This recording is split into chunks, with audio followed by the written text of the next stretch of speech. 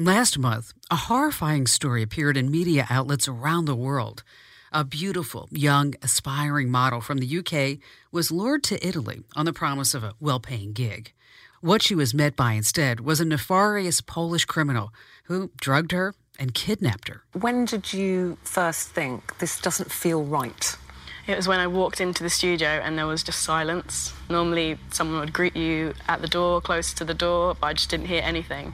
So that's why when I saw the door saying studio on it, I went to open it, but before I had the time to quickly process my thoughts, that is exactly when the masked man put his arm around my neck. That's Chloe Ayling describing what happened to the host of a British television show. After she woke up from her drug-induced coma, her captor explained what exactly was going to happen to her. He said I would be sold to somewhere in the Middle East and that the men would use the girls for about 3 months, pass them around to all the relatives and friends, and then when they're eventually bored of the girls, and they just feed them to the tigers. I don't know if it's true or not that would happen, but it's horrifying just to even think about it. Chloe's captor tried to actually sell her on a human trafficking marketplace located on one of the darkest corners of the internet. The price? $360,000. Now, incredibly, Chloe managed to escape from her captor and contact the local police. Well, I'm scared. Even when I'm home, I'm not going to be the same person again. I'm going to have a complete career change. It's really affected my life.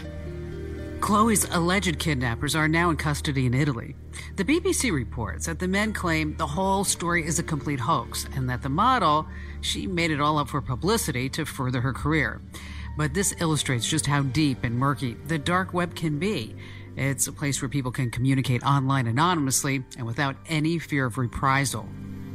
There have been many sensationalized media stories recently about the dark web.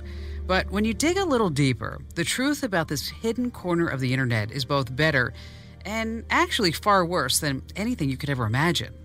There are things happening in them that will make your stomach turn. I'm America's digital pro, Kim Commando. And in this special Commando On Demand podcast, we'll reveal the truth about how modern technology is enabling, it's hard to believe, modern slavery. And we're going to meet the person using the very same technology to bring 21st century slave masters to justice. And these are the topics that I like to explore in our Commando On Demand podcast. I can't really get into them on my national radio show. There's just not enough time. And if you're not already getting each and every one of my podcasts delivered to your phone, your tablet, or your computer automatically, just subscribe to the podcast on Apple iTunes or Google Play. This way, when you subscribe, you automatically get my podcast delivered to your favorite device. Kim Commando is brought to you in part by HelloFresh. Delicious meals at home in under 30 minutes. Start today at HelloFresh.com/Kim.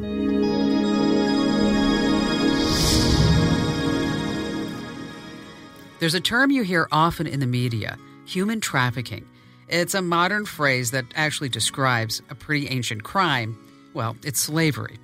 Right now, whenever you're listening to this podcast, in a small town or maybe in a big city, in the United States or overseas, at this very moment, someone is being exploited by human traffickers. They might be domestic servants like the nanny caring for somebody's kids, or they might be one of the thousands of women and men working in the sex industry. All of these people are modern slaves, and they were sold into bondage by human traffickers. At the time, I was just very young and hurt because of the abuse in my own home. That's Katarina Rosenblatt. Today, she goes by Dr. Kat, and she's a happy mother living in a quiet corner of Orlando, Florida. But she grew up a child of a broken home. Her mother managed to escape from the clutches of her abusive father. But when Kat was just 13 years old, she fell into the arms of a human trafficker. He was a good-looking guy, nice, very sweet and charismatic, but I would never have thought that he was a pimp or a trafficker, and I had no education about that. I had no understanding about prostitution. Kat, do you remember when you actually realized that this guy was up to no good? One day when I asked him for chips, he gave me $1 and he said, well, one day you're going to owe me. And that day would come when he would sell me to a sex tourist that came to the hotel looking for an American virgin girl. And so that's kind of how it started for me. Kat spent the next 4 years working as a child prostitute. Although Kat says that's not the right way to describe what happened to her. I really feel like it was child abuse. I was not a willing participant, so I always feel like I need to let people know and make them aware because I was a kid. I did not sign up for this. Wow, I know this can't be easy to talk about, Kat. I wound up becoming heavily addicted to cocaine. From there on out, it was just like a numbing. And so I went through these different experiences from age 13 to 17 when I fell for a false modeling scam. And it was finally then that I went to the police. But even then, they wouldn't believe me. They just looked at me like a juvenile delinquent. Kat eventually told her mother what was happening to her. And thanks to her mom and her own incredible resilience, she escaped that life. She got her high school degree. She went on to college. She got a master's in law and then a PhD. After a convocation, she decided to devote her life to saving other girls from the nightmare that she experienced. She started a foundation called There's Hope for Me. Kat, can you tell me a little bit about the girls who you work with?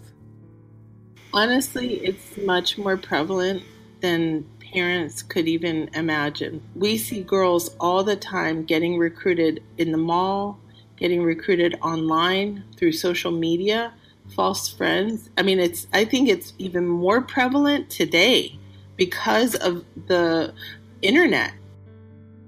Everyone says that prostitution might be the oldest profession, but today, because of the internet and just about everything else, it's gone digital. That seedy street corner has been replaced by an even seedier corner of the internet. People under the assumption that these types of crimes happen like a made-for-Hollywood movie, when that's not the reality, and it really does a disservice to those who are being victimized in these type of exploitive situations. That's Dr. Kimberly Melman Orozco. She studies modern slavery and human trafficking. She's the author of a forthcoming book that's entitled Hidden in Plain Sight, America's Slaves of the New Millennium. When you're out in public, if you did come across a victim, 9 times out of 10, you would not be able to tell that you have come across a victim. You, I, your listeners, everybody that you know, we have all touched or consumed products of slavery. We have met victims without our knowledge. Kimberly, we started our podcast today with the story of a woman who was kidnapped with the intention of forcing her into prostitution. I'm wondering, is this a pretty common story? Sex traffickers in particular use very clandestine methods for recruiting and controlling their victims, faux relationships, romantic relationships, and that's able to recruit and control someone in a way that is not easily discernible to an outside perspective. It's hard to understand how someone could be fooled into selling their body. You've spoken to so many victims of sex trafficking. How exactly are the traffickers able to coerce people into this life at all? Mentally manipulating them almost into complacency, making them perceive themselves as consenting participants. That takes skill. And these sex traffickers often do have skills in order to make their victims perceive themselves as consenting when they are being exploited. Crazy. What you're describing actually sounds to me like the Stockholm Syndrome. So that Stockholm Syndrome type of relationship is termed trauma bonding. And this trauma bond, it's stronger than a physical chain. Kat, you mentioned briefly before that the internet has changed the sex trafficking industry. Can you tell us a little bit more what you meant by that? We see girls all the time getting recruited online through social media. You want to stay right where you are because coming up, how can we protect our kids from these kinds of predators? They're really savvy.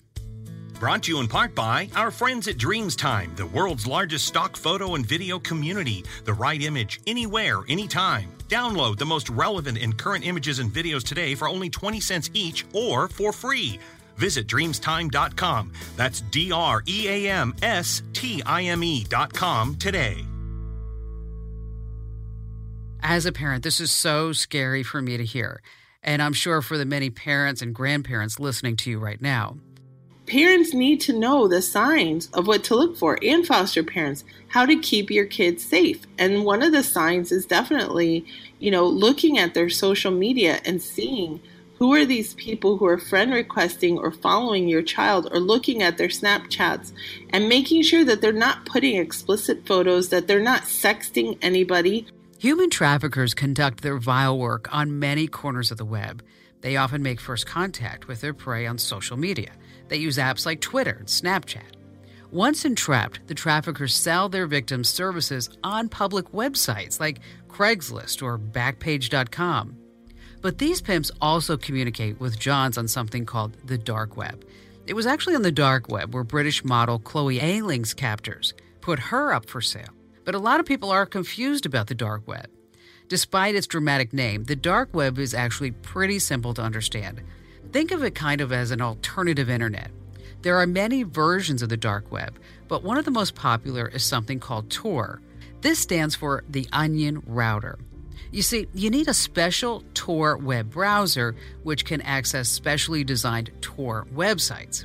The connection between the Tor browser and the Tor website is almost totally anonymous. And if you think about it, that's a dream come true if you're a democratic activist in a heavily censored country like China. But it has also become the new Wild West for criminals. There are so many illicit markets that operate on the Tor network. The vast majority of those are selling drugs. But in a tiny minority of Tor markets, you can find a thriving human trafficking industry. So, Kimberly, you've studied these dark web trafficking websites. Do you think they can actually be stopped? One of the dangers with the Onion Router, it further masks your presence on the internet. The way that I conceptualize Tor, the Onion Router, is like a fake ID. Not only is it a fake ID, but it's a fake ID that's ripped up into a million different pieces and routed around the world before it's being exchanged. I'm glad you said that, Kimberly, because I've also invited someone to join us who's helping law enforcement to evolve. Hi, Chris. Take a moment and introduce yourself. My name is Christopher White. I'm a principal researcher and partner at Microsoft in the Artificial Intelligence and Research Division. Chris, I'm so thrilled that you could join us in this conversation because of your incredible work combating human trafficking on the dark web. I've read that you started your research when you were helping the U.S. government fight the Taliban in Afghanistan. And I've always wondered, what is the connection between radical Islamists and human traffickers?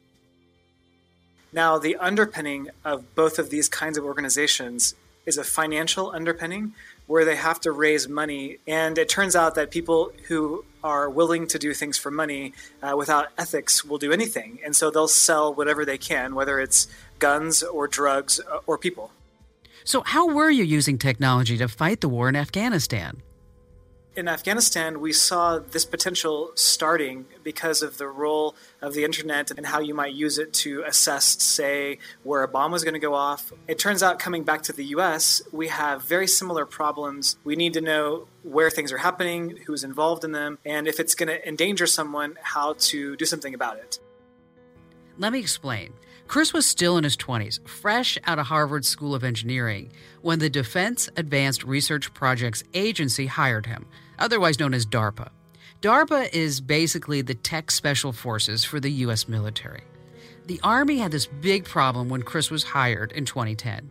U.S. intelligence was incredibly good at collecting enormous troves of information about the enemy, talking about email, telephone, and social media communications, then, of course, satellite and drone surveillance, observations of military units right on the ground. It was all good and useful intelligence, but there was a problem. There was just way too much of it. Far too much for any one person to make sense of it all.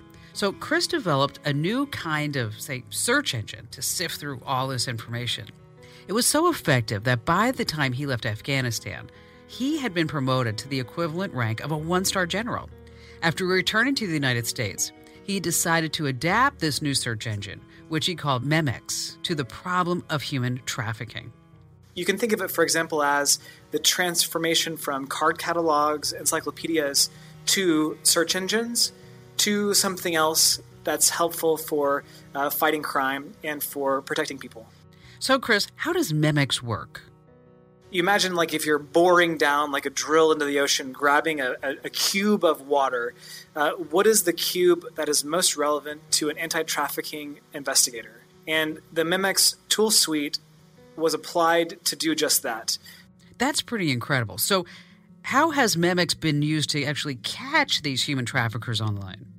For example, the District Attorney of New York, they have a problem where there are, say, 500,000 ads for sex online in a year in New York City. And they have to assess where there are victims, how many there could be, how many people are involved. The Memex technologies allow you to discover the relevant public information online that can be used as evidence. Chris wasn't alone in developing Memex. It was this mammoth project that's estimated to have cost, get this, as much as $50 million. It's not just a single program. It's actually a suite of digital tools that were developed by 17 different universities, corporations, and government agencies. This is incredibly complicated stuff. But simply put, it has accomplished something that many thought was impossible. It has actually shown a light on the darkest corner of the dark web. It's already been used by police to smash a human trafficking ring in New York. Chris left his job with DARPA a few years ago. He now works at Microsoft, where he's adapting Memex so it can be used by researchers and journalists or anybody else who needs to make sense of these huge amounts of data that we're collecting now. So, Chris, you've certainly contributed so much to combat the ugliest parts of the dark web. But I have a question to ask you. Wouldn't it be simpler to just ban dark web technologies like Tor and just wipe it all out?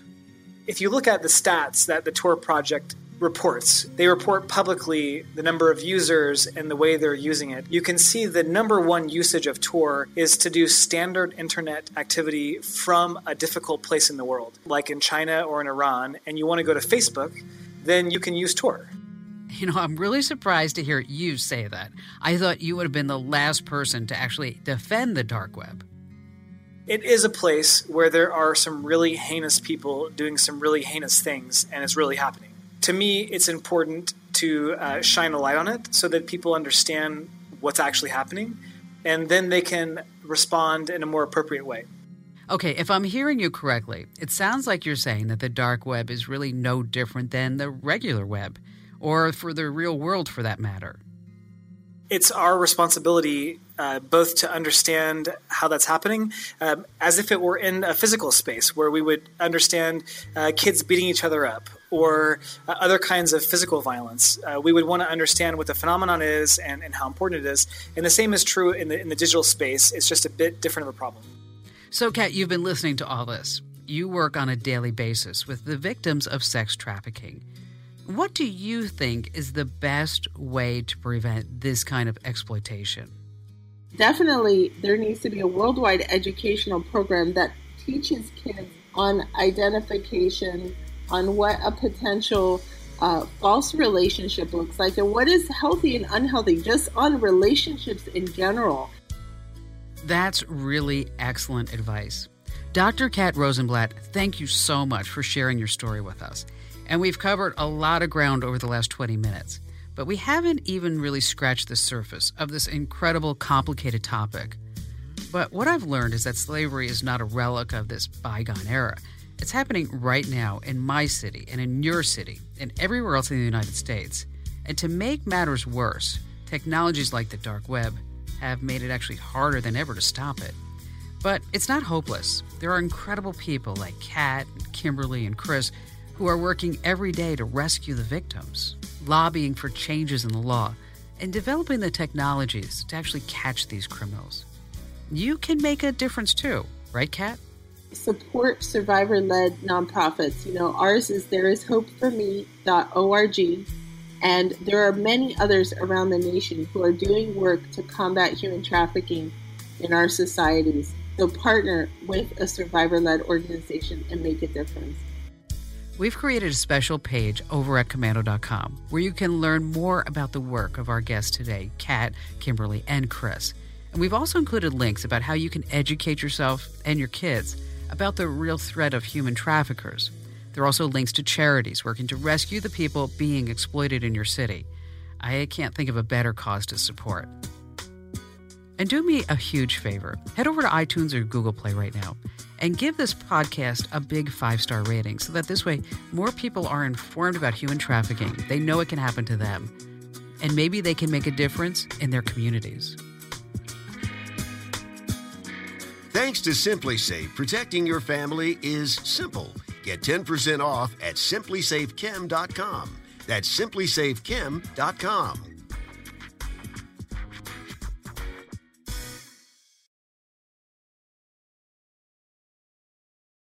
Join us today during the Jeep Celebration event. Right now, get 20% below MSRP for an average of $15,178 under MSRP on the purchase of a 2023 Jeep Grand Cherokee Overland 4xE or Summit 4xE.